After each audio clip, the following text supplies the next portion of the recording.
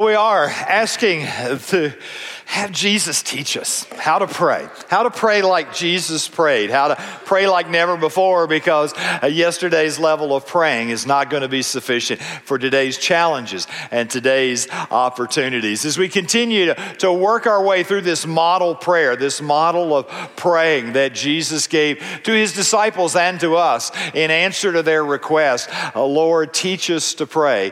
We're coming to some very familiar requests, but what do those actually mean, and how do those impact the way that we pray? I don't know who said it first, but many have said it since. And it usually goes something like this: Jesus didn't come to take sides, he came to take over. Like that? In a highly polarized world in which we live, in a highly politicized environment, in an election year and impeachment things and all that's going on in our country, where candidates on both sides quote scripture, where people pray for their agenda, for their team, for their side, it is good to remind ourselves that Jesus didn't come to take sides, but he came to take over. And that's what it means when we talk about the kingdom of God. That's what we are praying toward when Jesus taught us to pray in that model prayer in Matthew 6. We're looking at that version of it. Matthew 6, some of us may have memorized it something like this: Thy kingdom come, thy will be done. But what are we praying when we pray that? What are we asking? What are we crying out to God for? Well, theologians have written books upon books upon books of what is involved in the kingdom of God. For our purposes, let me just give you kind of a definition that's been helpful to me. The kingdom of God, to me, is simply the rule and the reign of God. It's wherever, and I think whenever, Jesus Christ is properly recognized and responded to as the rightful king. And that can happen in the life of an individual, a group, a family, a church, perhaps even potential with enough. It can color the direction of a nation. It is wherever Jesus Christ is properly recognized, for he is the King of Kings and Lord of Lords, and rightly responded to as the rightful ruler, the rightful king. Now that sounds pretty simple, and yet it can be radical in its implications.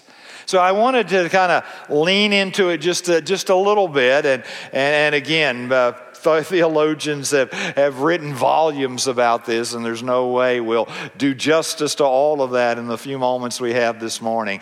But let me invite you to think about the kingdom, God's kingdom, coming in three particular ways, coming to earth in three particular ways. And I think this understanding helps frame the way that we understand this part of the model prayer. The kingdom of God comes to earth through the conversion of unbelievers. Through the conversion of unbelievers, when someone who was separated from God, and that's my story and your story, apart from the intervention of Jesus Christ, separated from God because of our sin, because of our choosing our way instead of God's way, is touched by the gospel of Jesus Christ, the grace of God, convicting them of sin and calling them to himself, that they turn in repentance and they turn from trusting in self and trusting in the completed finished work of Jesus Christ. There is a transfer of kingdoms. In fact, when the Gospels record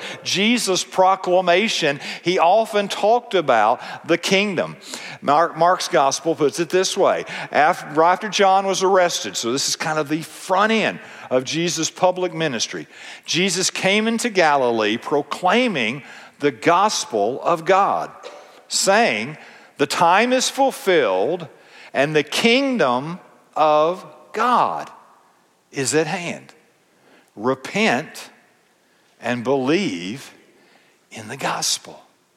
Paul would talk about that we are transferred from a kingdom of darkness to the kingdom of the beloved Son. That there is this transfer of kingdoms that takes place when someone is genuinely transformed from the inside out by the gospel of Jesus Christ. So the kingdom comes kind of individually. One way that it comes very practically, and one of the implications of our praying is we're praying for the conversion of unbelievers. But not only conversion of unbelievers, but the kingdom also comes through the commitment of believers. Through the commitment of believers. For those that are already a part of, by His grace, this kingdom of God, they're standing now as an adopted child of God, but the trajectory of their life begins to change. So in Matthew 6, this same chapter where the Lord's Prayer is recorded for us, in this same chapter, there's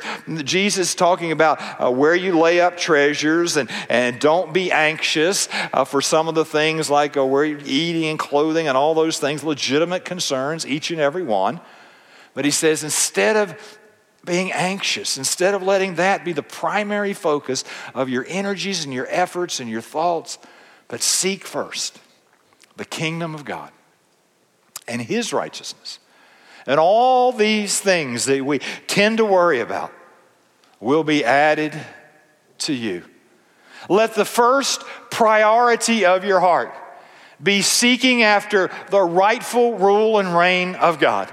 Your response, your right response to the rulership of Jesus Christ in your life. When you seek that first, when you seek His kingdom agenda first, all these other things will be added unto you. And so one of the ways that the kingdom comes to earth in a right here, right now fashion is when I, as a follower of Jesus Christ, prioritize the seeking of God's kingdom above all the other things that I will seek in my life. It's through the conversion of an unbeliever, through the commitment of a believer. But there's another way that the New Testament talks about the kingdom of God coming to earth, and that is the commencement of Christ's earthly reign. The commencement of Christ's earthly reign. So if you see glimpses of that throughout the Scripture, you go to the last book of the Bible, the book of Revelation, the last chapter,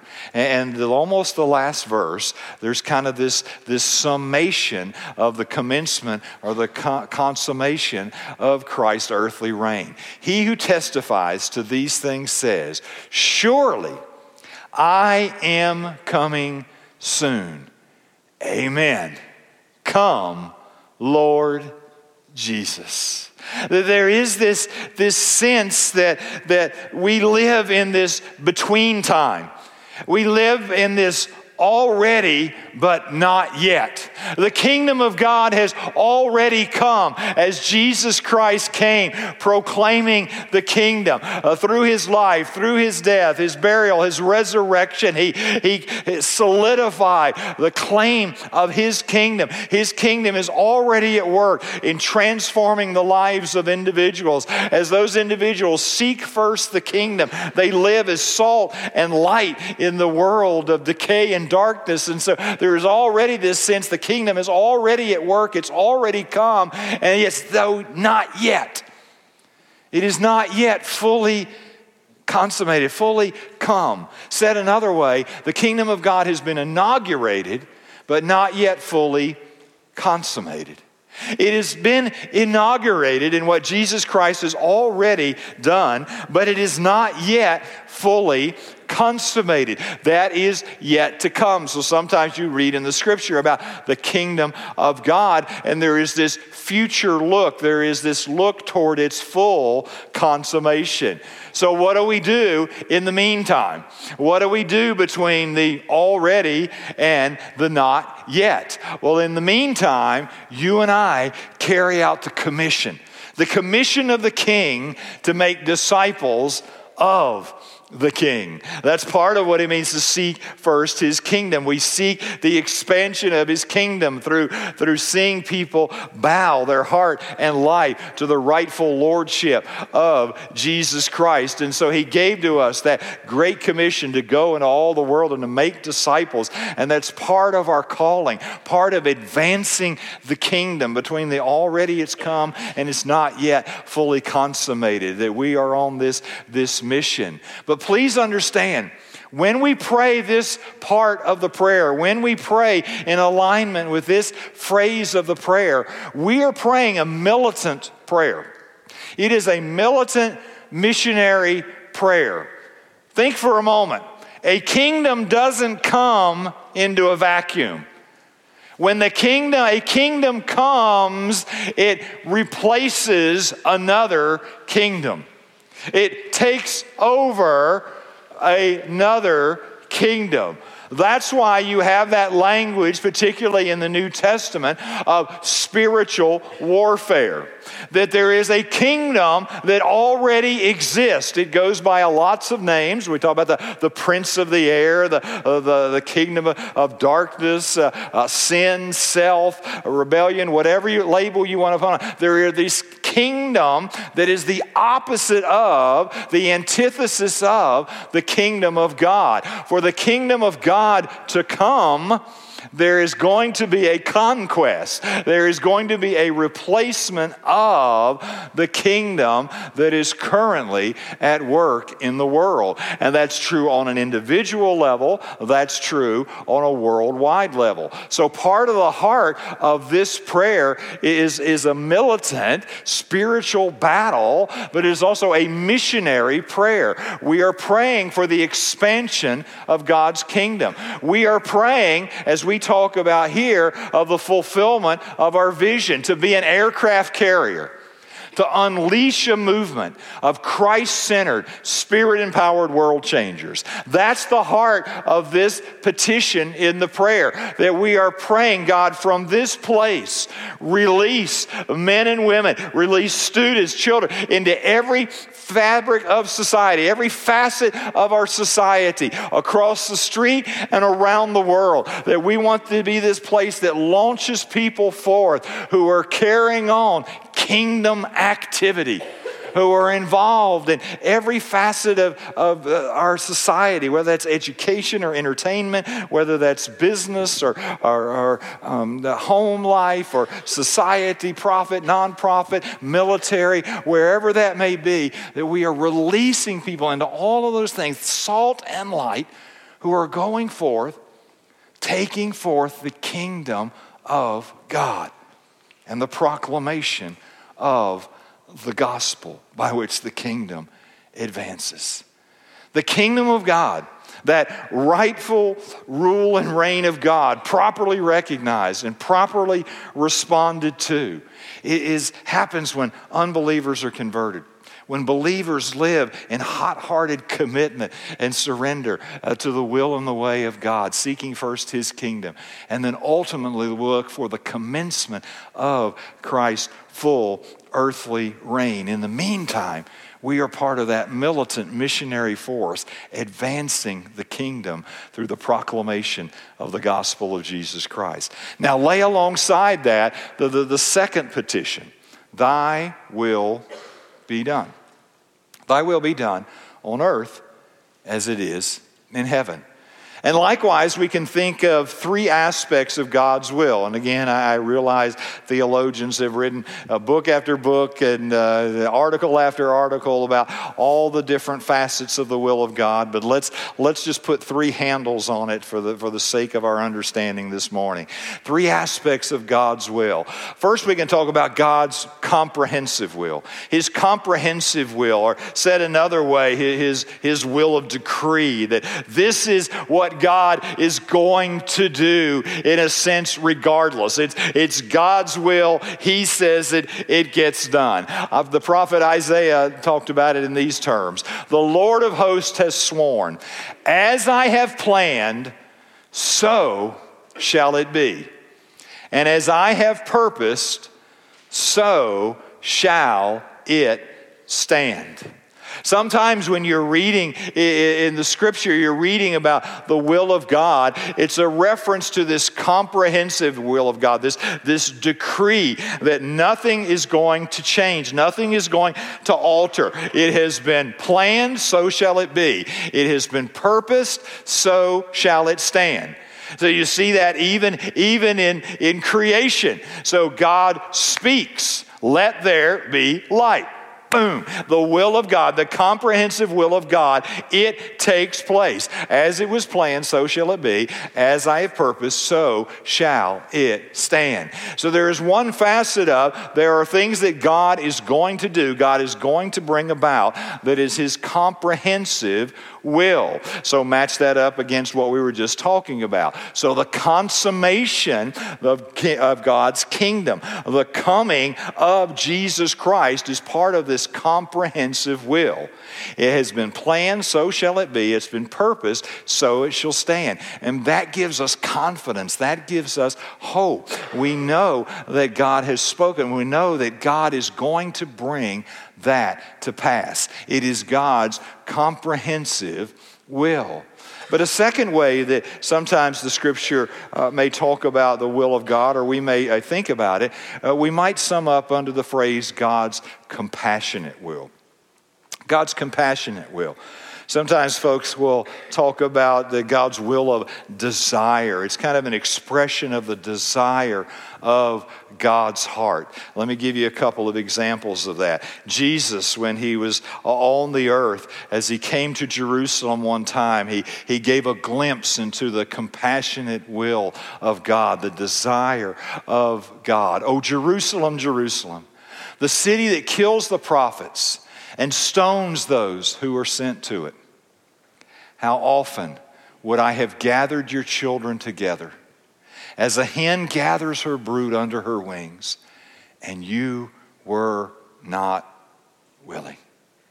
It is this desire. I would have gathered your children together.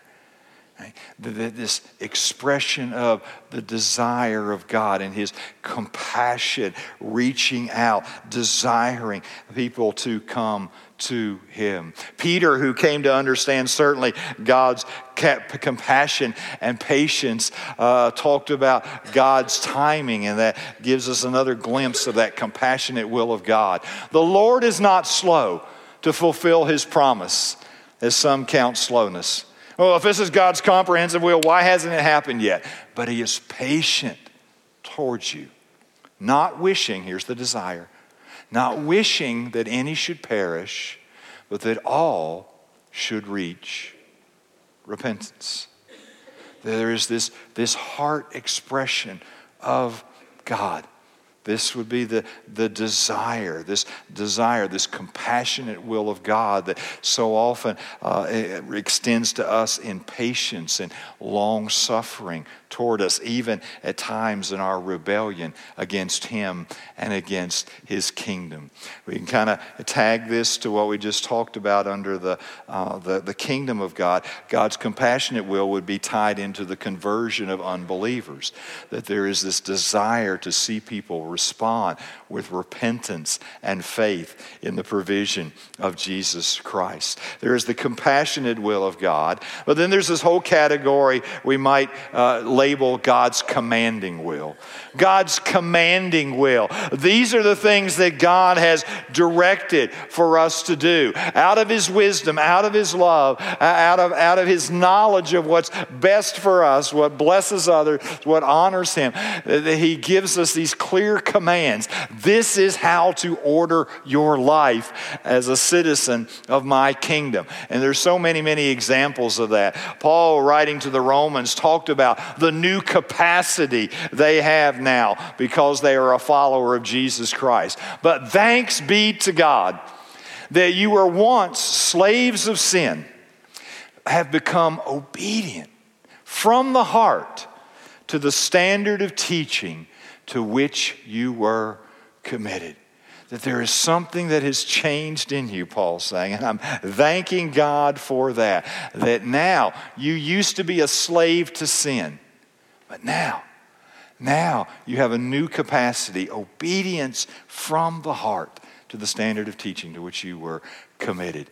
In John 14, Jesus put it even more succinctly. If you love me, you will keep my commandments. It's not that if you keep my commandments, you'll earn my love. No. It's because as a recipient of my love, as a heart that's been transformed by His love and His grace, my love response to Him bears the fruit of obedience to His commands. My obedience doesn't earn His love. My obedience is a fruit that reflects a love that has transformed my heart and my life. If you love me, you will keep my commandments, the commanding will of God. And so Paul, writing to the Philippians, one more example, he is confident of their obedience because of what God is doing in their life. Therefore, my beloved, as you have always obeyed,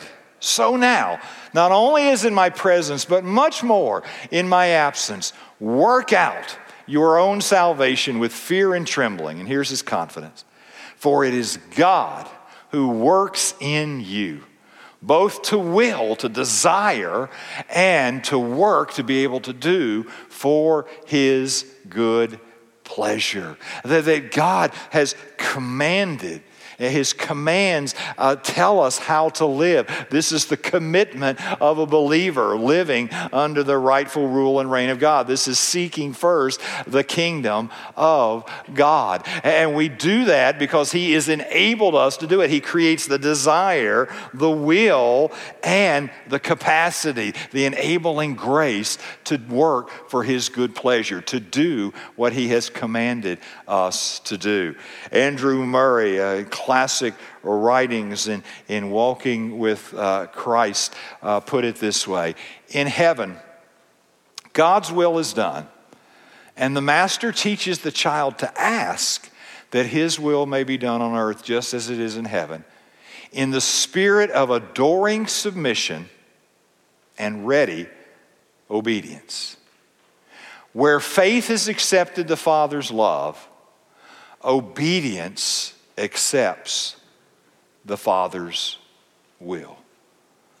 Now I want to leave that up there for just a moment because there's some meat on those bones, all right? On earth as it is in heaven, in a spirit of adoring submission and ready obedience. It's not a begrudging, it's not I better obey or God's going to zap me. It is an obedience born out of a adoring submission, the greatness of our God, our Father who art in heaven, hallowed be thy name. This adoring submission gives ready obedience. There's a readiness, an immediacy, a joyfulness to that. Where faith has accepted the Father's love, where I have opened my life up to the Father's love, I stand in an obedience that accepts the Father's will. Here's another way to say it.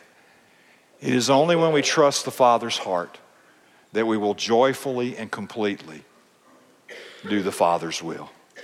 See, that's why the phrases of this prayer, this model prayer that Jesus taught us, they aren't necessarily independent. We're looking at them kind of a phrase at a time, but they're interconnected. They build one upon another. They are dependent on and work with one another. It is when we recognize Him as our Heavenly Father, when we trust His love, His wisdom, His purposes for us and through us, when we trust in that, then we completely and joyfully do the Father's will.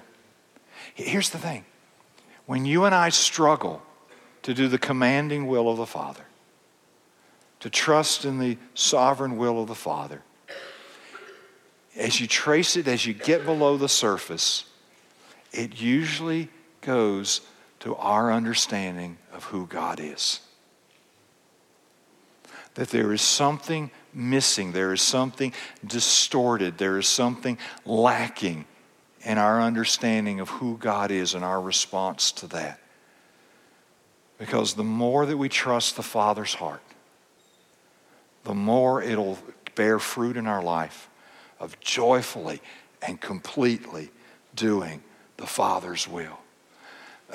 Because I come to believe He knows what is best. He desires what is best. He commands what is best. And because I trust His love, His wisdom, His power, His purposes, I want to align myself with His will. When I struggle to do His will, I need to go back and look at what am I thinking about the God to whom I am praying. See, when we pray for God's will to be done, we're praying kind of for two sides of a coin. We're praying, first of all, and this is maybe the side that comes to mind first, we're praying for active obedience, that we may do God's will actively in what He commands. So we are praying, God, help me to do what You've commanded to do. Help me to trust You. Help me to follow You. Empower me with Your strength and grace to be able to do that which You have in Your wisdom, in Your love, in Your power, commanded that I do. Because I know it'll bring the most honor and glory to You. And when You're most honored, I am most blessed.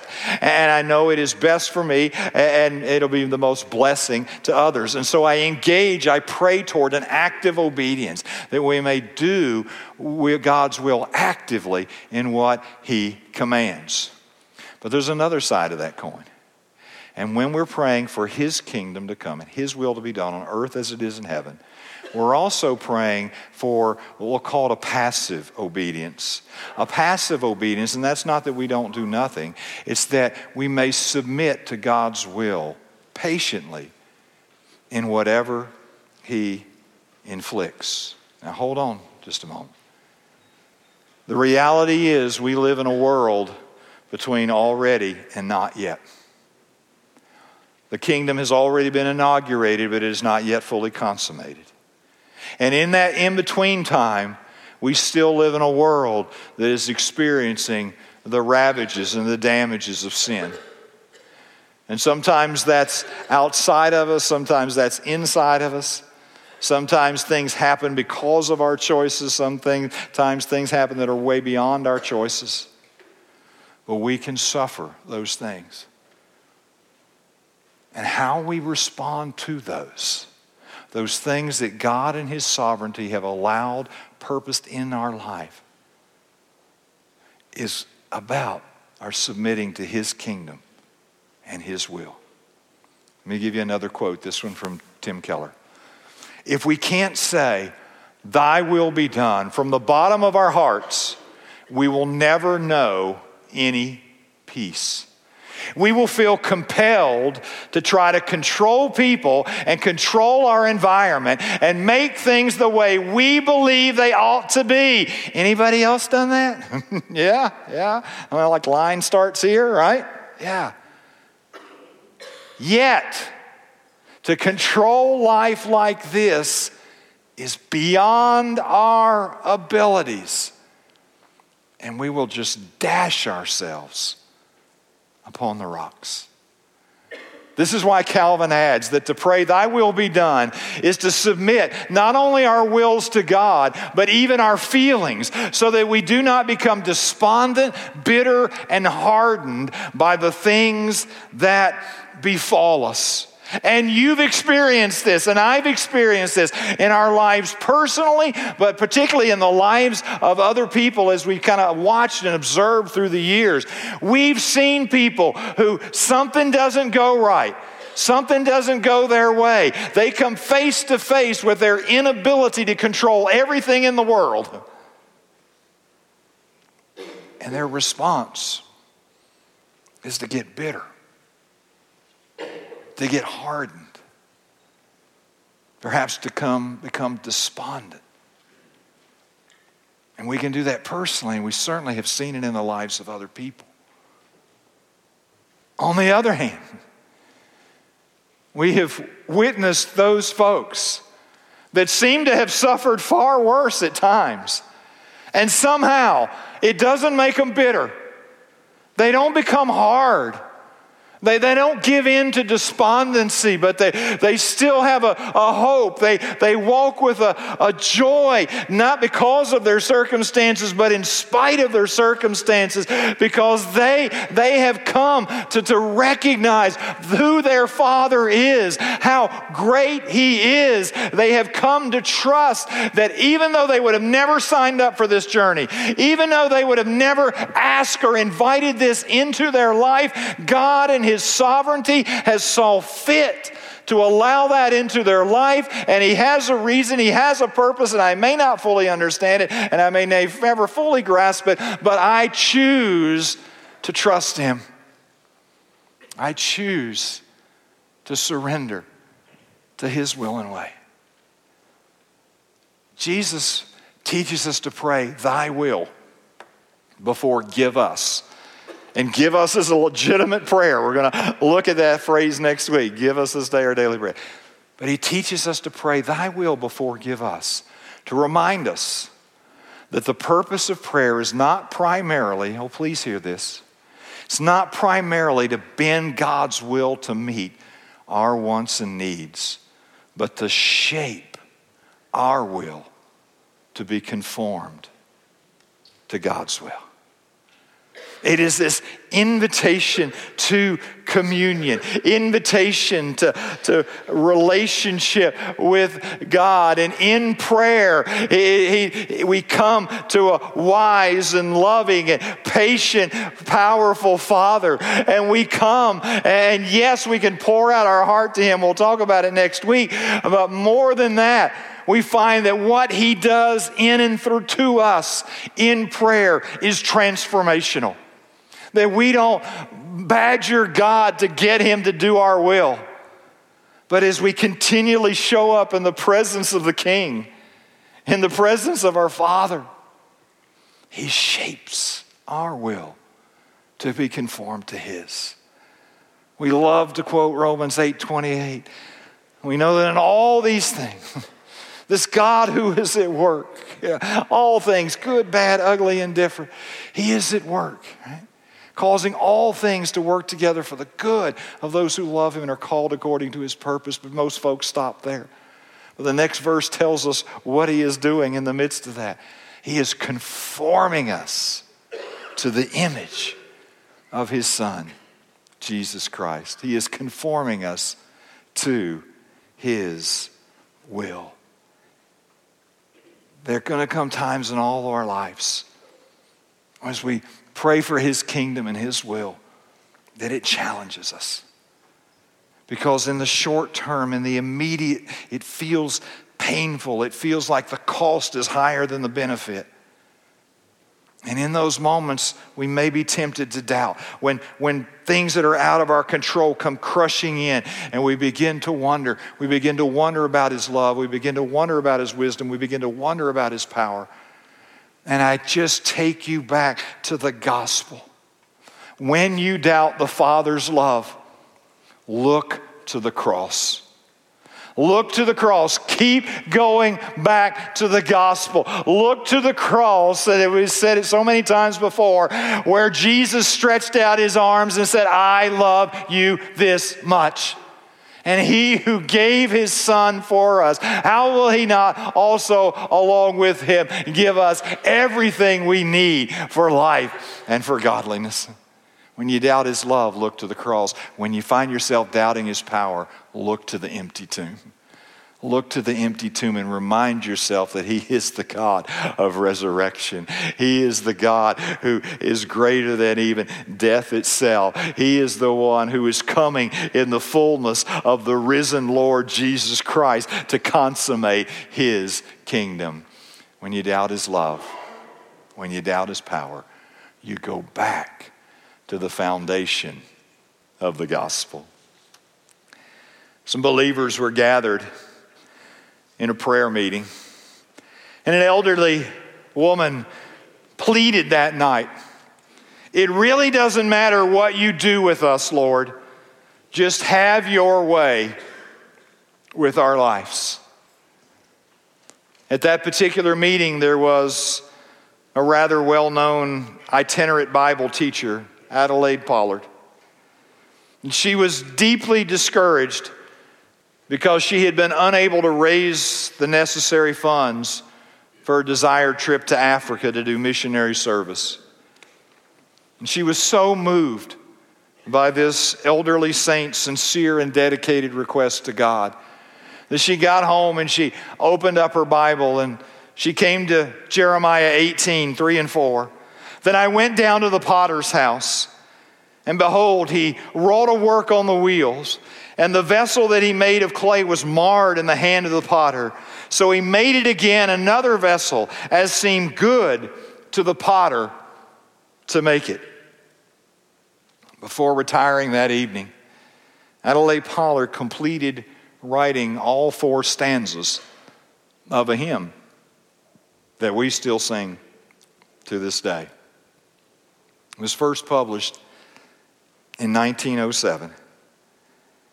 And as children of God, it reminds us of this petition. Have thine own way, Lord. Have thine own way. Thou art the potter, I am the clay. Mold me and make me after thy will, while I am waiting, yielded and still. Have thine own way, Lord. Have thine own way. Search me and try me, Master, today. Whiter than snow, Lord, wash me just now. As in thy presence, humbly I bow. Have thine own way, Lord, have thine own way. Wounded and weary, help me, I pray. Power, all power, surely is thine. Touch me and heal me, Savior divine. Have thine own way, Lord, have thine own way. Hold over my being absolute sway. Fill with thy Spirit till all shall see Christ only, always living in me. Have thine own way, Lord. Have thine own way. Thy kingdom come. Thy will be done on earth as it is in heaven. Let's pray to him together. Oh, Father, for this incredible privilege of prayer, we give you thanks. And for the fact that you have allowed us to be a part of your kingdom through the work of Jesus Christ, we stand in awe. We praise you and thank you for the gift of your grace, for we deserve it not. And so, Father, today, I just thank you. And Lord, I pray, Lord, for any in this room right here, right now, that have never submitted to your rightful rule and reign in their life, that, Lord, today would be that day.